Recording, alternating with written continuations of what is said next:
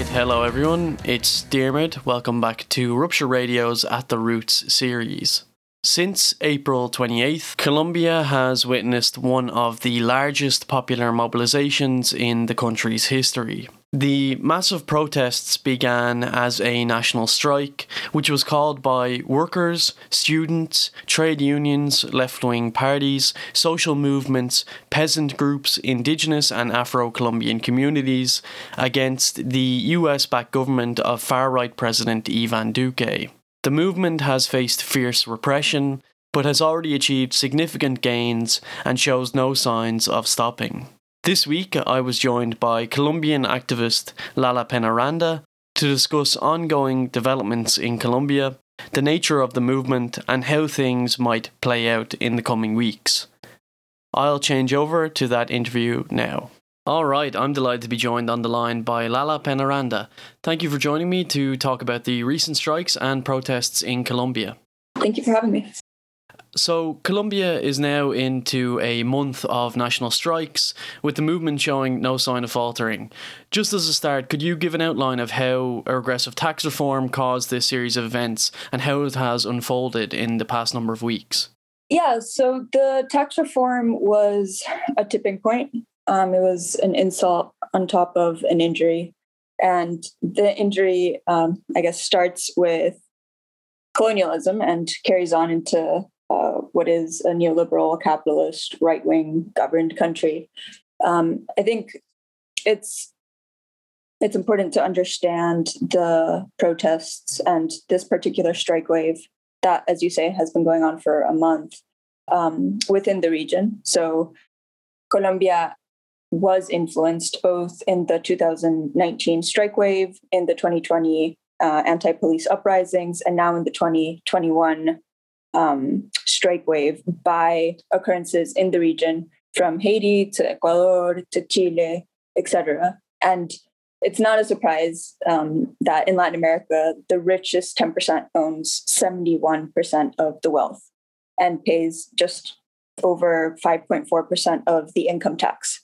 So this question of a tax reform in Colombia, where the richest 1% owns slightly more and pays even less, was just this symbolic and material insult. So it's drawn 5 million Colombians, which is about 10% of the population, to the streets. And even though the list of grievances is long and covers everything from protests against neoliberal policies to environmental devastation and police brutality and killings of social leaders, it is true that the tax reform was the calling point by the National Strike Committee, El Comité de Paro Nacional, on April 28th. And the bill just to get into the actual concrete details of the bill that was proposed by Duque, it essentially attempted to shore up the finances of the country in response to the pandemic-induced fiscal crisis. So Colombia is in probably its worst economic moment in terms of debt accumulated. And of course, it's anti-worker because workers always pay these situations.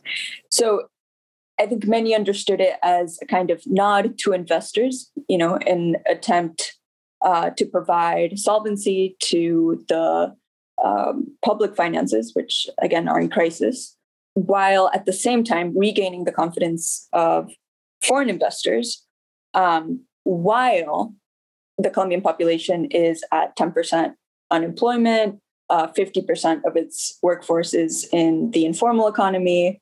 The response of COVID has been a disaster, as in most countries. And I guess the centerpiece of the bill, which has since been retreated due to protests. So again, protests work. The original centerpiece was to increase taxes on wages and consumption and the sort of top of the Colombian oligarchy was largely exempt. And it also, I think this is really important, and it ties into the issue of police violence and state terrorism. It maintained the military budget, even in a time of debt crisis, in a time of a global pandemic. And that is important because it signals to everybody that that confrontation and contestation of the neoliberal model is going to be met with state repression. So like, we keep this military budget for that purpose. Colombia is, for the most part, no longer in an internal armed conflict. There are still some active guerrilla groups like the ELN, but we are supposedly in a post-peace agreement country on paper, not in practice. And so again, these budgeting priorities of the right-wing administration of Duque that maybe was encompassed and symbolized and concentrated in the form of this tax reform is what has sparked these protests, which again have brought 10% of the population to the streets. So just from research, I had seen that the movement itself comprises trade unions along with peasant, indigenous and other like established social organizations.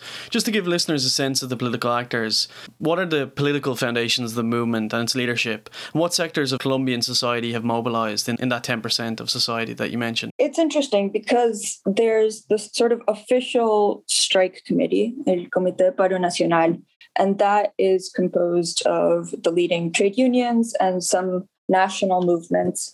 And it's a body that coalesced around the 2019 national strike wave, and which has since been pushing forward these demands against neoliberal reforms, sort of a plethora of them. And it also, so in 2019, in addition to the demands to repeal some of the austerity bills, even back then in 2019, it also included long-standing historic demands of, for example, yes, the implementation of the peace agreement, but also land reform, which is the originating element of the armed conflict in the first place, and then tax reform and a bunch of other demands, including investigation into state crimes and the intellectual authors, of which many of whom are senators today, including Álvaro Uribe. So there were many demands, and that Comité Paro Nacional is the one that convoked the April 28th strike. It was seen as a moment of, okay, it's been over a year of lockdown, of a disastrous COVID management, and we're going to use these particular bills. There was also a health reform bill that has since, also due to protests, been repealed. But we're going to use these reforms to mobilize the population. And it was supposed to be a small protest, maybe a 1 or 2 or 3 day mobilization, and it was scheduled near May Day, so that it would continue sort of across the weekend into May Day and maybe 1 or 2 more days. But the immediate response of the state violence, not even necessarily the large turnout, it was a large turnout, but nothing of historic proportions necessarily. That is what led to a sort of explosive mass mobilization across the country. And it was Cali, the third largest city in Colombia, that was the center of that resistance. And that's not a coincidence, and maybe we can go into that later.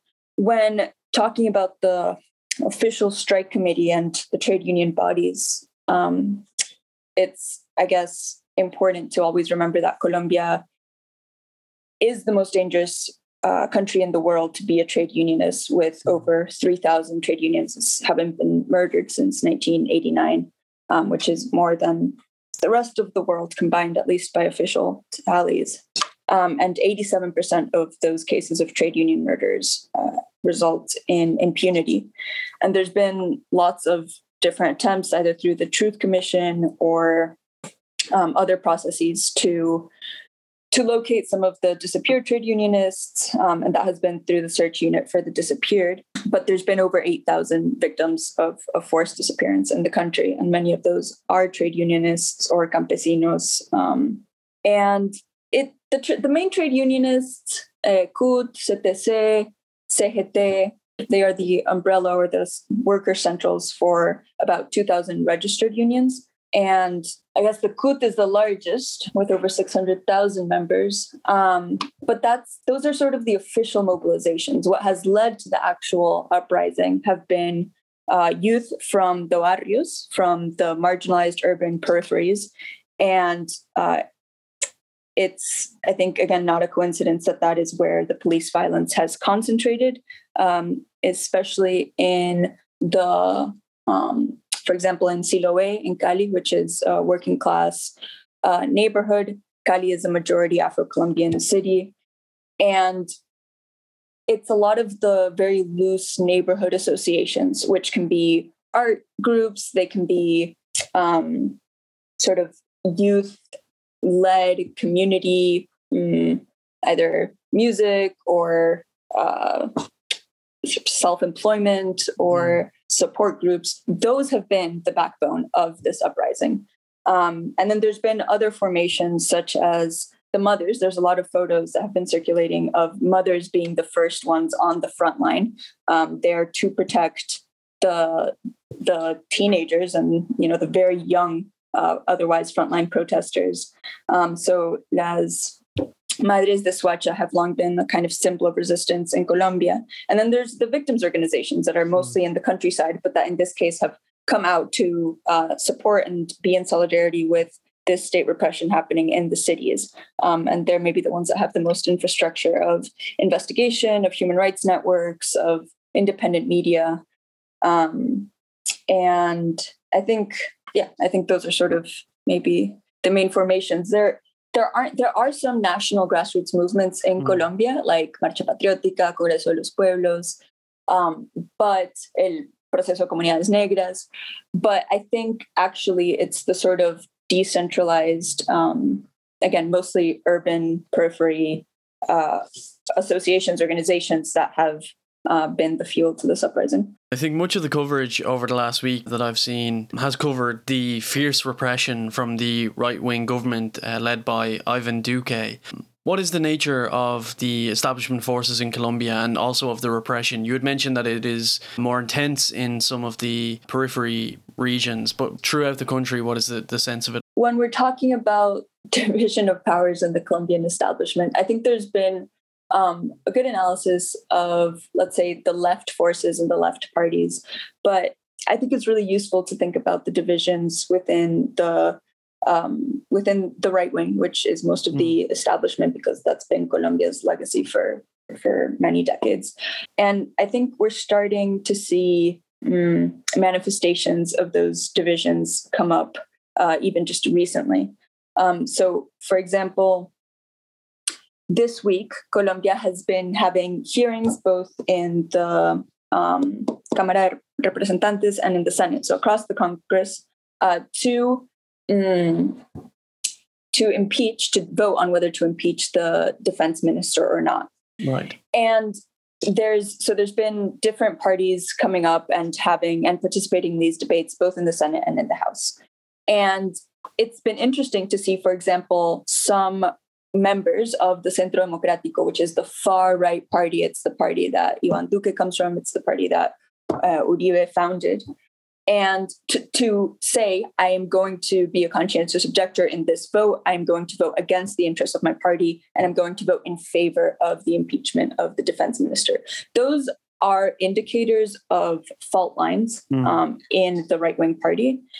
And when we talk about the Colombian right wing, we're mostly talking about, on the one hand, El Centro Democrático and the Conservative Party. And those two have been long-standing allies. And then we have Cambio Radical, which is a smaller party that was previously aligned with the Santos administration and which increasingly has moved towards the far right wing. So we have, when you look at the breakdown of the Congress, you have a really strong bloc, and it's a unified bloc with some internal debates, but that votes together along political along the party line, essentially, on militarization, on their approach to the peace agreement, on how to address what they continue to call terrorism, and other issues. So we have the far right-wing forces embodied by those parties, and then we have sort of center-right, which was characterized or is now characterized mostly by Santistas, or followers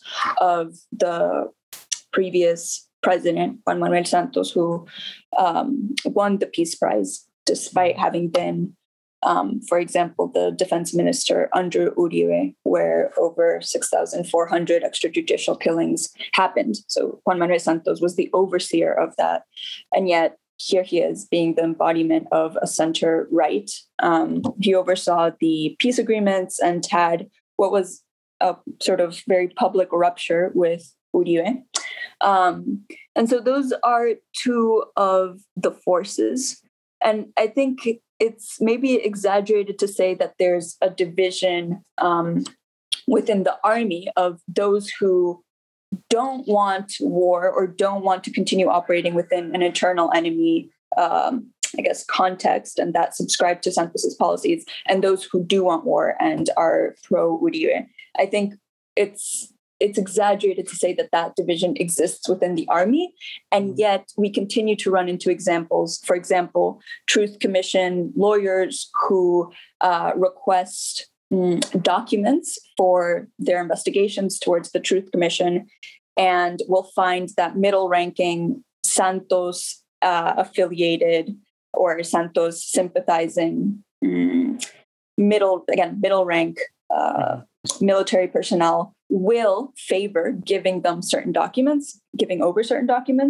And then you'll have the sort of far right-wing Uribe, now high-ranking officials saying, no, we overrule those orders. We are going to archive these. These are ours. And so even though we're seeing some small fissures and some small fault lines regarding what the role of state and the armed forces should be in response to social protest in what is one of the most unequal countries in the world and definitely in the region, there is still an operational and sort of a unity in practice. And a lot of that just comes from the history of Colombia, the history of an armed conflict in which the right wing responded with states of exception in the 70s, 80s, and into the 90s. Colombia lived under a state of exception more frequently than it did under a constitutional state.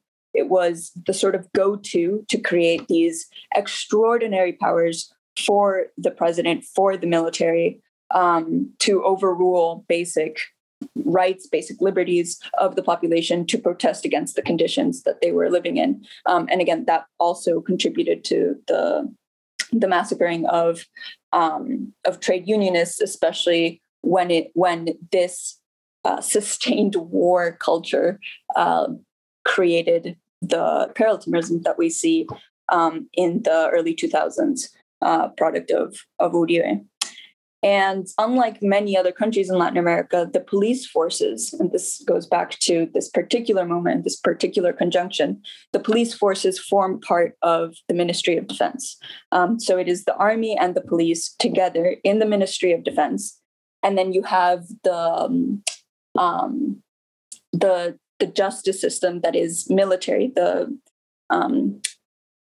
Justicia Penal Militar, which is the one that rules over and investigates crimes against humanity, corruption, state violence, etc. And so when we as Colombians are demanding investigations into these cases of overstepping, more than overstepping, of crimes against humanity, really we need to take even a few more steps back and start demanding the desmonte del ESMAD, so the demobilization or the eradication of the riot police on the one hand, but also a sort of structural change in how these state crimes are investigated, beginning with, and this is a demand that has started to gain more popularity, beginning with removing the police from the Ministry of defense, so that also we can have actual independent investigations. And the CIDH, the Inter-American Human Rights Court, has been denied entry into Colombia to investigate crimes. So what we're seeing is a pretty public meltdown of the Colombian establishment, of the public forces. The military has stayed mostly out of public eye's criticisms, but again, these actors are different, but they operate under the defense minister, who is now, as I mentioned, facing these calls for impeachment. So just in a struggle like this, there is always an attempt by the establishment to portray the movement in one way, and obviously that gets picked up both internally and internationally. What has been your view of the portrayal of the movement both inside Colombia and out? Yeah, that's a great question. I think often there's this rhetoric, a really dangerous rhetoric, of we support social protest, but not with, whatever it is, fill in the gap. Rock throwing, burning precincts, burning public transport stations, etc., or commercial food chains, or banks, ATMs, etc. So there's this conditional of we support people protesting, that's great, and that but is just so dangerous because it is exactly what the media, what politicians, what allows the justification of this state violence. So, and it's sort of masqueraded or whitewashed with these very ambiguous terms. So in Colombia, the term is vándalo. And we've had really high-ranking politicians and members of the Policía Nacional saying, we are going to use unconditional force or unrestrained force against vándalos. And when we go to dissect the definition of what constitutes as vándalo activity, it's throwing a rock, it's blocking a street, it's blocking the paramilitary. And that is, of course, not an act of war. And so there's this equating between a vandal and a terrorist. And we know that it is not the same to burn a bus and to block a street than it is to, for example, put a car bomb in which 100 civilians are killed, or the kind of rhetoric that would justify these states of exceptions, these toque de quedas. And so I think because of Colombia's history, it's become extremely normalized in public opinion to say protesta sí, vandalismo no.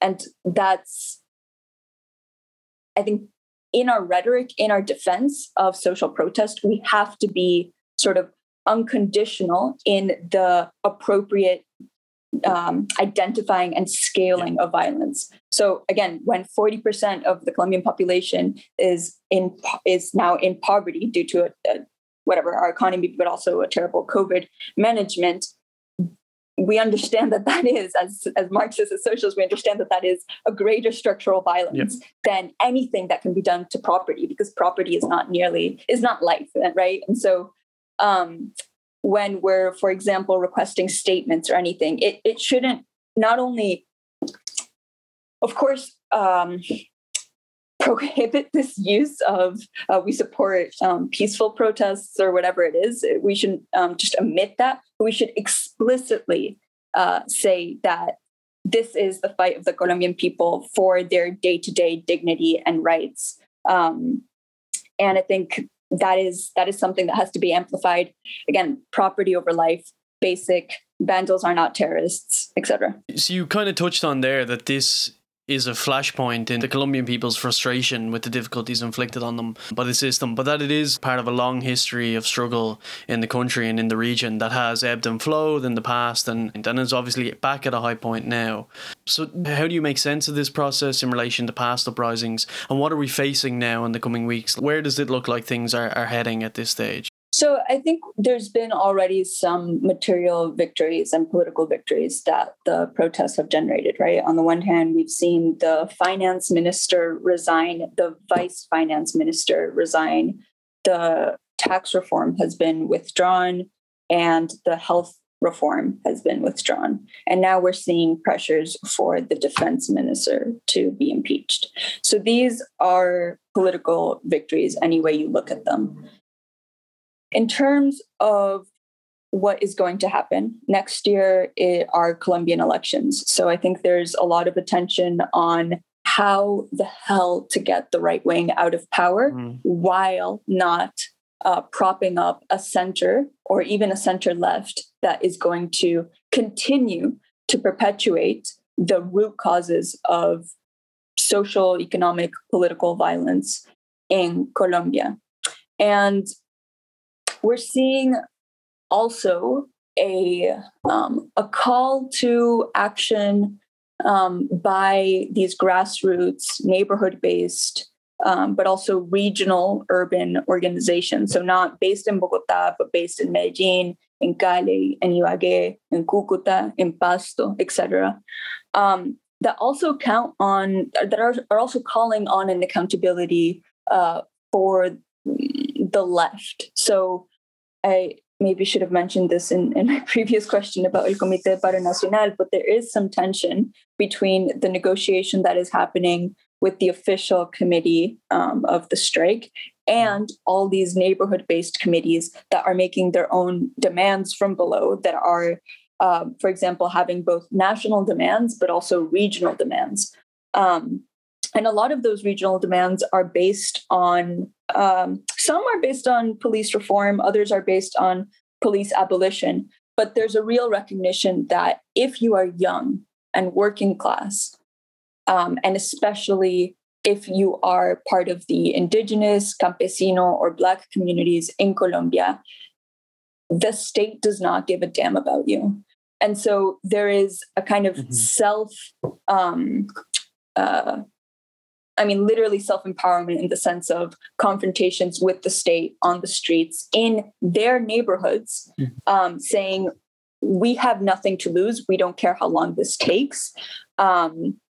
This is our neighborhood to defend. This is our life and our future to defend. And so there's concrete calls regarding, for example, the abolishment of student debt, the investment away from military budget into education, into youth employment. For example, very concrete demands have been coming out of Cali, saying, there should be stipends for public school students in working class neighborhoods, and apprentice positions that count towards labor experience so that we can actually get jobs. And those jobs should come from programs that are related to the implementation of the peace agreement, which is holistic, right? It's got 6 points, everything from land reform to guarantees of political participation and sort of citizenship, involvement in politics, to eradication of coca via substitution of alternative crops. So there's it's kind of like a Green New Deal scenario in the sense that if the peace agreement were to be fully implemented, it would be not only a massive employment creator, but it would be employment towards other sectors that would then be maybe more self-sustaining, especially in the agricultural sector, in las regiones outside of Bogota, outside of Cundinamarca.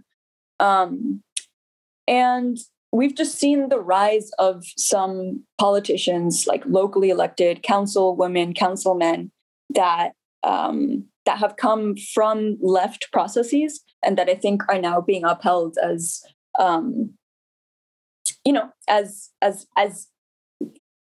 people who are in positions of power, but that are accountable to social movements and vice versa. So one person that I would really encourage looking into, for example, is Heidi Sanchez, who, came sort of through, just has a very militant background and today is representing Colombia Humana and Unión Patriótica, which are two large left parties in the city council of Bogota. And I think that this, even if it's on a sort of small scale government, these examples of young people that sort of come from the neighborhoods that are now being the ones to confront police directly, I think are sort of examples of also a different kind of politics. And then, I think Chile has been a huge example to Latin America of how to transition from large-scale social uprising. I mean, Colombia is nowhere near the proportions of Chile, but to sort of sustained self-organization and to ultimately a constituyente, which I don't think Colombia is in the conditions to do at the moment. But yeah, I would say those, I mean, and again, sort of the investigations. And then there's also calls for Colombians in the exterior, and especially in the United States, to pressure the Biden administration to cut funding to the Colombian fuerzas públicas, so a combination of police and, but especially army. And I mean, at this point, we've seen, I think it's something, the number keeps changing, but I think it's 53 or 54 murders in the framework of this strike. And many cases of disappeared people. There's been over 1,300 cases of arbitrary detentions. And those numbers just keep increasing. And one component that has been particularly disturbing has been the cases of sexual violence by the riot police in unauthorized, completely illegal detention centers, sometimes the basements of these police stations, other times in public transport stations that they've taken over. But I think that has also, I mean, the feminist movement from day one has been part of these strikes, but there's, it's too long a history of sexual violence in Colombia to not make those historic ties and to say no más. What I think is crucial to mention in all of this is the environmental angle in which the accumulation and extraction model in Colombia has been tilted towards dispossession and displacement of thousands of people from agricultural and indigenous backgrounds from their land. My understanding is that this takes place against the backdrop of establishment forces guaranteeing oil companies and the landowning class secure access to land. And this always seems to be the first port of call for reactionary movements in South America to target the indigenous movement and target the agricultural forces. What's the nature of this and how is the conflict played out in this area? Colombia is an extremely resource-rich country with a very militant indigenous movement, environmental movement, farmers movement, and Black communities movement. All of those are rooted in defense of the land against development models that have for decades, centuries, been the source and the motor of dispossession and concentration and ultimately accumulation. And it's been through this inflated military body that has been justified by an internal enemy discourse and rhetoric and state of exception that the state has exercised this completely over-militarized response to uprisings in defense of land. So since 2016 and the signing of the peace agreement, there's been over 1,000 social leaders killed. And most of those social leaders are land defenders from either indigenous communities or Black communities. And I think this is an indicator of what the right wing conceives to be sort of the treatment and the appropriate response to defense of the land on the one hand. But I think, and this is really important to understand, I think, in terms of the political readings of the center, I think from the beginning, the Santos administration, again, Santos being this Nobel Peace Prize winner, conceived of peace as the grounds on which to build foreign investment for mining primarily. And its economy was rethought around what we called la locomotora minero-energética. So this industrialization and, again, hyper-focus on mining, on oil. And I think that's one of the tasks of the left, to build an economy, rebuild an economy that is democratic both in its reparations to victims, its land distribution, its land reform, and its decentralization in that these communities can have greater sovereignty over the land that they've defended with tooth and nail with their lives. And Gustavo Petro of Colombia Humana has probably been the best candidate to talk about energy transition. And he's done maybe the best of any politician, at least that I know of in Latin America, in including trade unions in energy transition demands. So this is sort of the realm of work that I do. I work with trade unions in energy transition demands. And in Colombia, the largest unions, sort of the oil sector workers, the coal sector workers, the Sintralecol, the electricity workers, all sort of have a pretty developed demand or platform for energy transition. And I think that it's the product of a long process of engagement and political education of, the trade union rank and file, but also the social movements, the environmental movements on the ground in these towns that have been sort of hyper exploited for a long time, just based on the one resource or two resources that they provide to this locomotora minero-energética. And so there are these demands of, we fueled the country for all these decades. Now we are going to be on the front line of this transition. These are our demands. Social movements, environmental movements, sit down with trade unions, right over the course of, this is not like one conference or one summit. It's over the course of years that these town halls happen to develop platforms that are then sort of voted on in the trade union national centers and then presented sort of in left coalitions to Congress. And Petro received the largest vote in Colombian history for a left candidate. So I think that these are all really hopeful indicators of where environmental struggles have been very, very militant and very structured in amplifying their demands. And then there's one presidential candidate for the 2022 elections, Francia Marquez, whose background, she's a very powerful Afro-Colombian leader, and her background is against the mining extractivism in Chocó, in Valle del Cauca. And so I think she's also someone to definitely look out for. Yeah, and I will leave links to anything mentioned in this conversation in the episode description.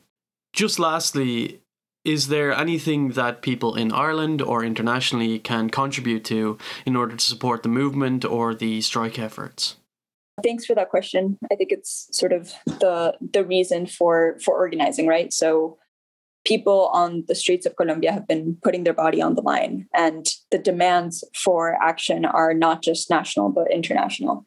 And so one thing is to continue the trade union solidarity, to make statements, resolutions, to divest from pensions and other institutions that continue to benefit off of militarization in Colombia. And then I think, at least speaking from someone doing Colombia solidarity activism in the United States, what we've seen is a sort of U.S. bilateral foreign assistance program of about nearly $400 million, a part of a larger package of government support to Colombia, Colombia being one of the largest country recipients of U.S. military and non-military assistance.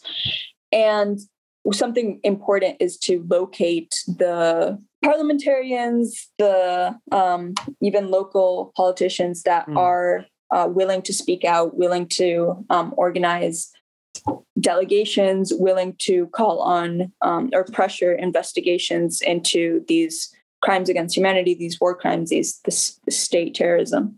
So the political pressure and sort of the international all eyes on Colombia is extremely useful. In fact, as soon as international delegations arrived to Cali, the police changed their behavior. It was almost day and night. So that's one thing. And then I think having sort of people-to-people delegations. So, for example, here, there's an effort to have a Black Lives Matter delegation to Cali to build solidarity ties with the Afro-Colombian communities and resistance there. And the same can be done for environmental groups, for feminist groups, for anti-war groups. I think those kinds of face-to-face delegations are important, even in the context of COVID. This is at least one of the requests that has been coming. And then I think just generally amplifying the voices of Colombians. The coverage up to this stage has been phenomenal in terms of capturing the movement or repression, and I have seen people sending out messages of solidarity internationally, so I think it is very encouraging. And the struggle in Colombia is just as encouraging in terms of people facing a situation that they think is unmanageable and with a government bearing down on them. So it is a very inspiring. So thanks a million for joining me, Lala, to discuss it. Of course, thanks so much. No. Yeah. Thank you for your time.